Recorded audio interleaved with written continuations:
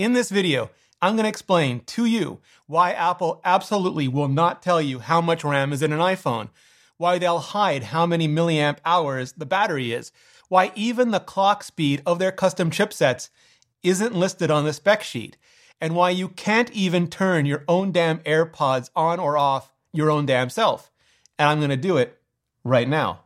Sponsored by CuriosityStream. I'm just going to say it. Spec sheets are borderline toxic in tech these days. They're quantitative, not qualitative, and often presented without a lick of context or qualification as to what they mean or how they affect the user experience. And because some people in some markets just insist on buying almost entirely based on the specs on the box, some companies just go to ridiculous levels to goose those specs.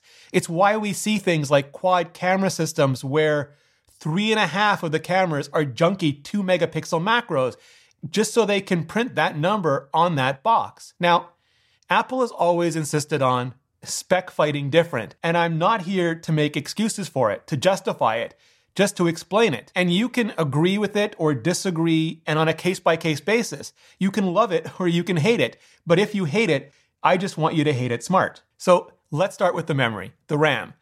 iPhones just don't need as much RAM as Android phones, and that's the simple truth.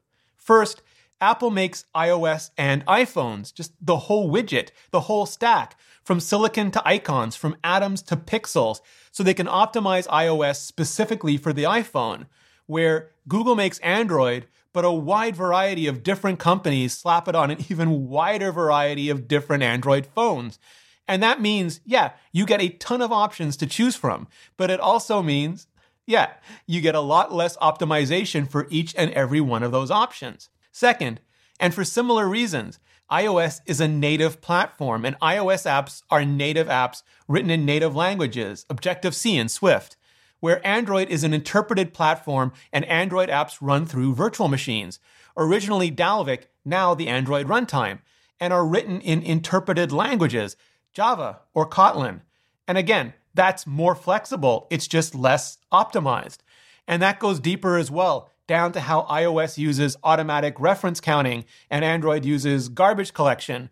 And there are absolutely pros and cons to both approaches, but Apple's is just lighter on RAM. Third, multitasking and memory management are surfaced differently.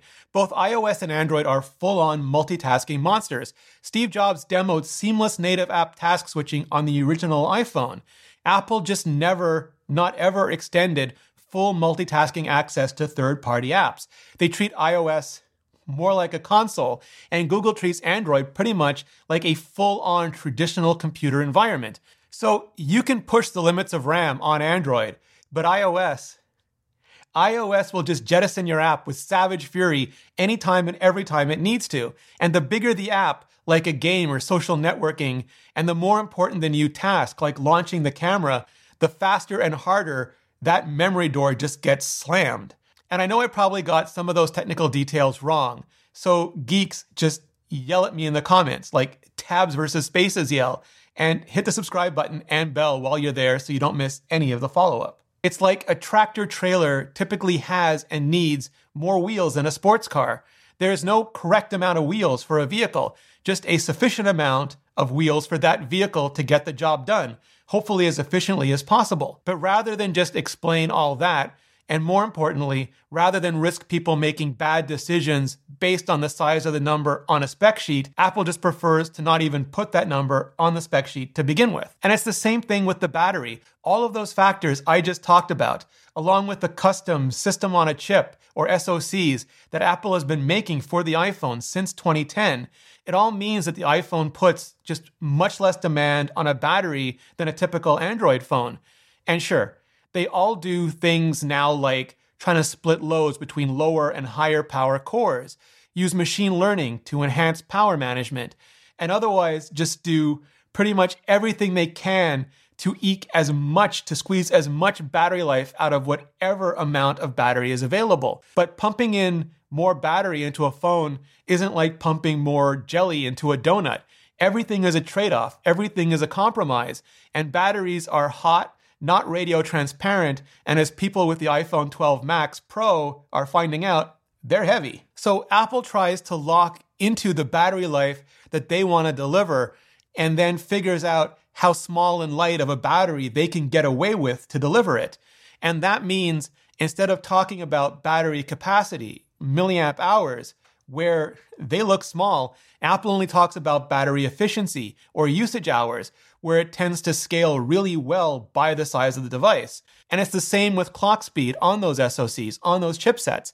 Apple routinely fields, core for core, just some of the fastest processors on the planet, fastest in mobile, and pretty much straight out the gate in the running for desktop already as well. But they never, not ever talk about clock speed, because for them, it's really just an implementation detail. The highest frequency they can run at the given thermal envelope of the device they're inside. And when that changes, like when they go from an iPad to a Mac, they let the frequency go up. And when the heat has saturated the whole stack, the whole chassis, they turn the frequency back down. But unlike other companies, Apple won't just pump voltage in to goose frequencies and force performance at the expense of heat and power consumption. And if given the choice, if Apple could increase efficiency and battery life by a lot by giving up absolute performance numbers a little, that's a trade-off the Apple Silicon team will absolutely make, like 12 times out of 10. And that means other companies can and will post higher core counts, higher frequencies, higher all of the things except for performance efficiency. So while Apple is absolutely not above bragging about being so damn ridiculously fast, they don't want to get into the weeds when it comes to speeds and feeds. They don't want to get stuck arguing over the nebulous benefit of non-meaningful, non-user-facing numbers. They'd rather have the inarguable experience benefits. And it all boils down to the same reason AirPods, even AirPods Pro, even the brand new AirPods Max, just don't have power switches. It's because Apple designs products so the 80 to 90% of normal human beings just don't have to stress over things like micromanaging battery life or even remembering to switch headphones on or off, which is, of course, just absolute anathema to the 10 to 20% of us tech nerds who rapidly race to ruin it, just ruin it for ourselves by stressing over the lack of micromanagement and on and off switches. But regular people shouldn't have to worry about keeping devices charged between 20 and 80% to maximize battery health. So Apple just builds better and better charging controllers to do that for them. They shouldn't even have to worry that if they forget to turn their headphones off, the battery will run down so they can't use them the next time they want to. So Apple uses sensors like accelerometers to put the headphones to sleep when they're not moving. And that way, there's no switch that you can forget about. It's just handled. Now, that's not to say Apple's philosophy is right or good for everyone, far from it, or that the way Apple chooses to implement that philosophy is always even right for anyone, because Apple has more than their own fair share of bugs and butterfly screw-ups all the time. That's why it's so important that we have so many different options to choose from. But Apple's singular goal, their singular focus, has always been to make technology simpler and more accessible for the mainstream, to abstract away the complexities and to try to make these things just work. And the only reason that's a problem, that's even an issue, is that the design and performance are often so good, we nerds want it too, but then we immediately want to take it all apart to see how it all just works, most especially when it stops working or is just not working, and none of it is designed for that. And that's when I personally just leave it and go back to watching Nebula, the streaming video platform I'm building along with my education-y creator friends like Alex, the Low Spec Gamer, Jordan Harrod, TechAlter, Epos Vox, Real Engineering, Real Science, and so many more. Nebula is a place where people who just don't want to watch on YouTube can still watch, where we can put up extended and bonus content without having to worry about demonetization or click-through rate or watch time or the tyranny of the algorithm or ads. You can find all of my videos there completely ad-free, including Apple Talk, my new Psychology of Technology podcast with psychotherapist Georgia Dow, which has bonus topics only available on Nebula. And what does this have to do with CuriosityStream? Well, as the go-to source for the best documentaries on the internet, they love educational content and thoughtful creators. And so we worked out this deal where if you sign up for CuriosityStream with the link in the description, not only will you get CuriosityStream, but you'll also get a Nebula subscription for free. And for a limited time, CuriosityStream is offering 41% off. 41% off for the holidays, which is an even better best deal, just the best deal in the business. So click the link in the description to get just the best deal on CuriosityStream and Nebula for free. Or you can go to curiositystream.com/ReneRitchie. It's a great way to support this channel and educational content directly. Just click on the link in the description or go to curiositystream.com/ReneRitchie.